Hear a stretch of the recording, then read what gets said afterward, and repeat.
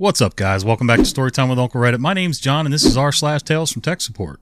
Sorry things have been a little slow over here lately, trying to reformat the other channel and keep this one going. My ultimate plan and goal is to get at least 4 to 5 videos a week up on this channel, and maybe more, but I don't want to count my chickens just yet. Anyway, things are going all right. Dog decided to start barking as soon as I recorded, so whatever. One cat on the bed, there's probably 2, but the other one's black, so we can't see him. Camouflage. Anyway, let's get to the stories. Why are all my outgoing emails marked as spam? Thought of this from a few years ago. Me is me, and MG is marketing guy. Me. I see you opened a ticket about the emails you send being marked as spam. Marketing guy says, yes, I keep hearing from people that they've found my email in their junk folder. Fix it. Okay, let me take a look. I pop on the Google Workplace Mail Log reporting tool and check his outgoing emails. They're being sent out properly, passing DMARC, etc. I pull the full original email from the system to check it out. Everything looks okay, but as I go through the body of the email, I notice there's a tracking image embedded in it. The URL of the tracking image is blacklisted everywhere. We think Marketing Guy has malware or something, so we start digging. Nothing comes up on scans.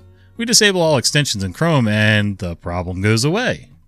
After checking each extension, we realize the Marketing Guy, because he needs to know when his emails are opened, has added an extension that adds tracking pixels to outgoing emails and gives him reports. The extension was using several different domains for the tracking, and one of them was the one everybody's blacklisted. We disabled the extension permanently. Marketing Guy's not happy, but now his emails aren't getting rejected anymore. I'll never understand. I'm pretty sure, OP didn't say it, but I'm pretty sure most of these companies have a pretty long-standing rule that you don't download your own extensions, software, whatever. At least not without, running it up the flagpole, going through tech support, making sure everything's okay, and on the up and up, having it tested, whatever. But I'm honestly surprised they didn't have it locked down to the point where he couldn't download stuff without permissions, but what do I know? Helicopter managers, the bane of my existence. Or, no ma'am, MS Authenticator's free, it does not cost $40. Honestly, my title can be the entire post, and everyone in the know would shudder and cringe at that one with zero elaboration. Not too long ago, we switched 2FA to MS Authenticator, as the other one was less secure, and we kept having annoyance intrusions. Annoyance intrusions is what my job calls it. Person A has their account creds compromised, and third-party actor tries logging in. They're hit with 2FA and decide to try their luck. The person who owns the account thinks nothing of it and ignores the prompt or hits no. The third-party actor tries again and again until the person finally gets annoyed and hits yes to shut their phone up. After years of dealing with these kinds of intrusions, we convinced the higher-ups to switch to Microsoft Authenticator. Actually, that's a lie. MS Authenticator is cheap, and that's how we got them to approve the switch. Anywho, we made the swap last year, and we kept running into something I call Helicopter Manager Syndrome. The manager would set up his or her entire staff on the 2FA for them. They would not have their workers grab the MS Authenticator app from the Play/App Store. They would just set it up for them and use secondary authentication methods, i.e. text and call methods. Well, fast forward to this year and new security policies are in place. Malicious third-party actors are able to intercept calls and text messages logging into accounts and compromising our network. Now it's app only. If you forget your phone, guess you gotta drive home. Your phone's lost, stolen, destroyed in a horrible paddleboat accident. Gotta get a new phone. Now I tell you that story to tell you this story. Let me introduce you to HMS, Helicopter Manager Syndrome. Karen. Oh, the HMS Karen. I was thinking of a boat. Karen is a manager of over 150 underlings whom she treats like her children. Her perfect little angels need her to do everything for them. See, since the plague wiped out most of humanity and we all started to live in underground bunkers, or just permanently worked from home, HMS Karen was always a bit extra when it came to her hovering. If one of her underlings called into the help desk, she had to be 3-wayed onto the call. Her staff needs warranty work? Better write up a 4,000-word essay to explain why, or she won't approve it. Actually, that one was easy, as managers don't approve warranty work and can't interfere with that. HMS Karen was the manager no one wanted to work under, yet was the only choice due to location. So the day comes which we send out the warning email stating that text and call methods will not work for logging into our systems any longer. Then the second warning. Then the third. Yep, all ignored. So finally the day of the switchover comes and HMS Karen is calling into us frantic. By this point, Karen has lost over 60% of her underlings due to the economy. HMS Karen says, "You have to undo the change. We can't use this horrible app." Me, "Thank you for calling IT. This is Lightning. How may I assist you?" Small bit of silence. Me, "Hello?" HMS Karen says, "Can you hear me?" "Yes, I can hear you now. Thank you for calling into IT. This is Lightning. How may I assist you today?" HMS Karen, Never mind. You have to undo this horrible change. We need to be able to text to log into our accounts. This app is horrible." I say, "Well, I understand it can be a bit of a pain to set up, but once it's up and running, it's good to go."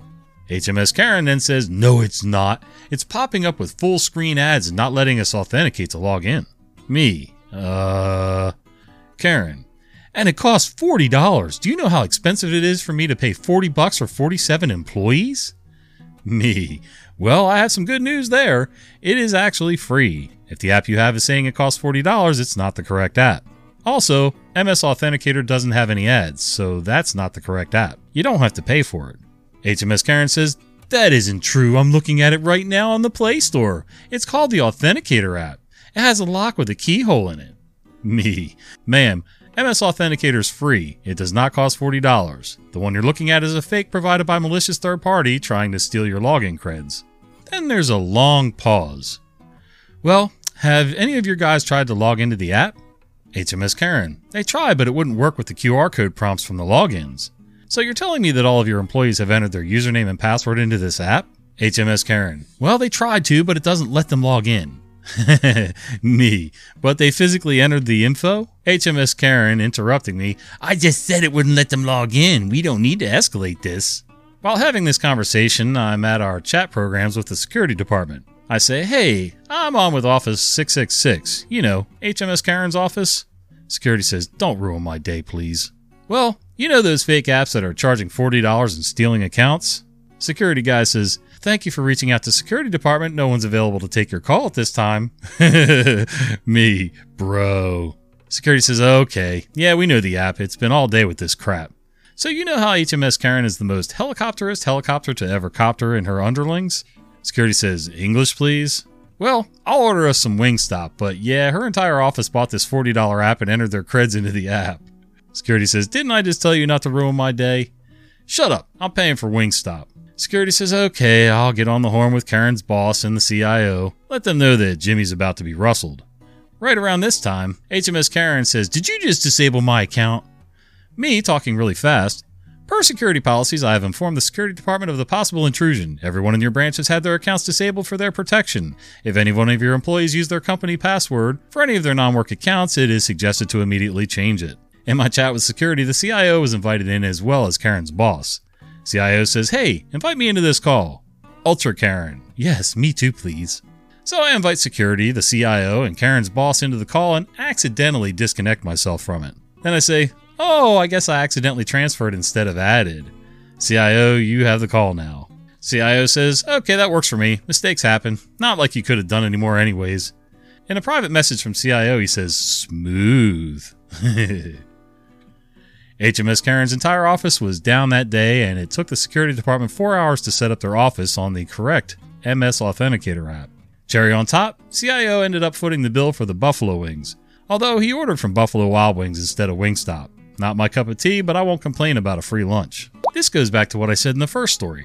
Like, how are people adding apps that don't, there's gotta be, I almost guarantee you when they did the switchover, they sent everybody a link, or at least the department heads or managers or something. And instead of actually clicking the link or looking at the link or looking at the icon or reading whatever the fine print was, they just went looking for an app and saw Authenticator and she went right for it. I mean, I should say she. They only did what their boss told them to do, so it's really all falls down to her. People are out of their damn minds, man. Start banging away on the keyboard, putting your new username and password in and stuff. Just nuts. I'll just keep escalating until I get what I want. I worked help desk for the IT department at my university. Paid well enough for a student, and I got sharply discounted tuition. Plus, my folks let me just stay with them for a pittance of rent, since we lived like 5 minutes away from campus. I could walk to class. It was the perfect setup. Anyways, I'm on shift one afternoon during the first week of school one semester. Students were still getting their dorm rooms set up and connecting their gaming consoles or streaming devices, etc. And so this week was typically busier for us at the help desk. We typically had to do a lot of allowing MAC addresses to bypass our NAT restriction using a web form a student filled out, or as a walk-in to help desk. So you can imagine we had a ton of traffic that first week. Me equals me, EB equals entitled Brat. The phone rings and I say, "Thanks for calling help desk at university. This is ITR. Cool, how can I help?" Brat says, "Yes, I need more bandwidth for my internet connection in my dorm room. The speeds I'm getting are unacceptable and I can barely connect to the PlayStation network. Please boost my bandwidth to a minimum of 200 megabyte down, 40 megabits up." Me: "I'm sorry, sir, but I do not have control over that. Our network admin and CIO have set and determined the necessary bandwidth allowances for the dormitories along with the other buildings on campus by priority. We don't have enough bandwidth in our pipeline to accommodate that for you." Brad says, "Well, I understand that, but you see, my father is CEO of a local company that donates to this university, and I think we can reach an understanding that I rightly deserve an extended bandwidth increase due to my family's background. Please stop making excuses and get it done." Once again, "I'm sorry, sir, I cannot accommodate that, nor do I control it." Now the Brat, in a snotty rich boy tone, says, "That's okay, I'll just go around you and keep escalating until I get what I want. Thanks." Click. The way we were set up was we had a single bandwidth pipeline for the whole school, and it was split two ways: the main campus buildings and the dorms. The former were a priority for the bandwidth needs, and the dorms came second. State budgets being the way they were, that's all we could afford financially. As our primary ISP, we had a smaller secondary ISP that was just for IT use in the server room if worst case happened, and we had a total ISP failure going on, we could still keep some services going. So unfortunately, the dorms got less bandwidth and thus less speed. You just had to learn to time out when the best time to connect online for gaming and streaming was, and that was not in the evenings when everyone was back from class. For surfing the web or checking email, that was fine. For gaming and streaming video, not great, but it was what it was. Instead of streaming, you were better off collecting DVDs or renting them from the then still open video store in the area and connecting a LAN with other dorm mates if you wanted to game multiplayer, or play solo on local campaign mode. I and the CIO and network admin were on casual terms. The IT department at the school was a tight-knit group, so I later asked them both how that all went down. Entitled Brad escalated all the way up to the CIO, who promptly told him to go pound sand and that he would not be receiving more bandwidth just because he was local company CEO's son. If he wanted more bandwidth, he'd have to get his own personal data plan and hotspot to that. Entitled Brat lost his mind and threatened to get his CEO dad involved. CIO said, "Go ahead," and called his bluff. Nothing ever happened, and as far as I know, Entitled Brat made do, or went and got his daddy to buy him a fancy cellular hotspot for his special internet needs, after his daddy talked to our CIO and got cleared to do so. Our CIO was a firebrand guy that knew how to handle himself in any situation and knew how to stand up to bullies and read political situations easily. Unfortunately for us, Entitled Brat stuck around for a full ride 4 years in the dorms, and so like clockwork at the beginning of each semester, we reset the NAT restriction filters between semester breaks for security reasons, so you had to get your MAC address resubmitted every semester as a result. He would call in with the same snooty attitude about other random junk. "Please reconnect the cable jack in my room. The Wi-Fi here is crap." This was after we had disconnected and pulled all old copper connections out of the campus buildings to save on infrastructure costs, save for that which had to be physically connected, and the brand new WAPs we had mounted covering all rooms of every building. We always drew straws to see who got to deal with him. I love it when people think they're more special than they actually are. Money will buy you a lot. Who you know can get you through a lot of doors. But not everywhere. And nor should it. Quite honestly, if your dad was that important, it would have already been set up before you got there. Donating money to a school does nothing for you. It shouldn't do anything for you. If your daddy wanted you to have that much control, then daddy should have just bought the school outright and run it himself. Then you can get whatever you want. YouTube thinks you're going to like this video right here, so do me a favor. It helps the channel a lot. Can you give it a click? See ya.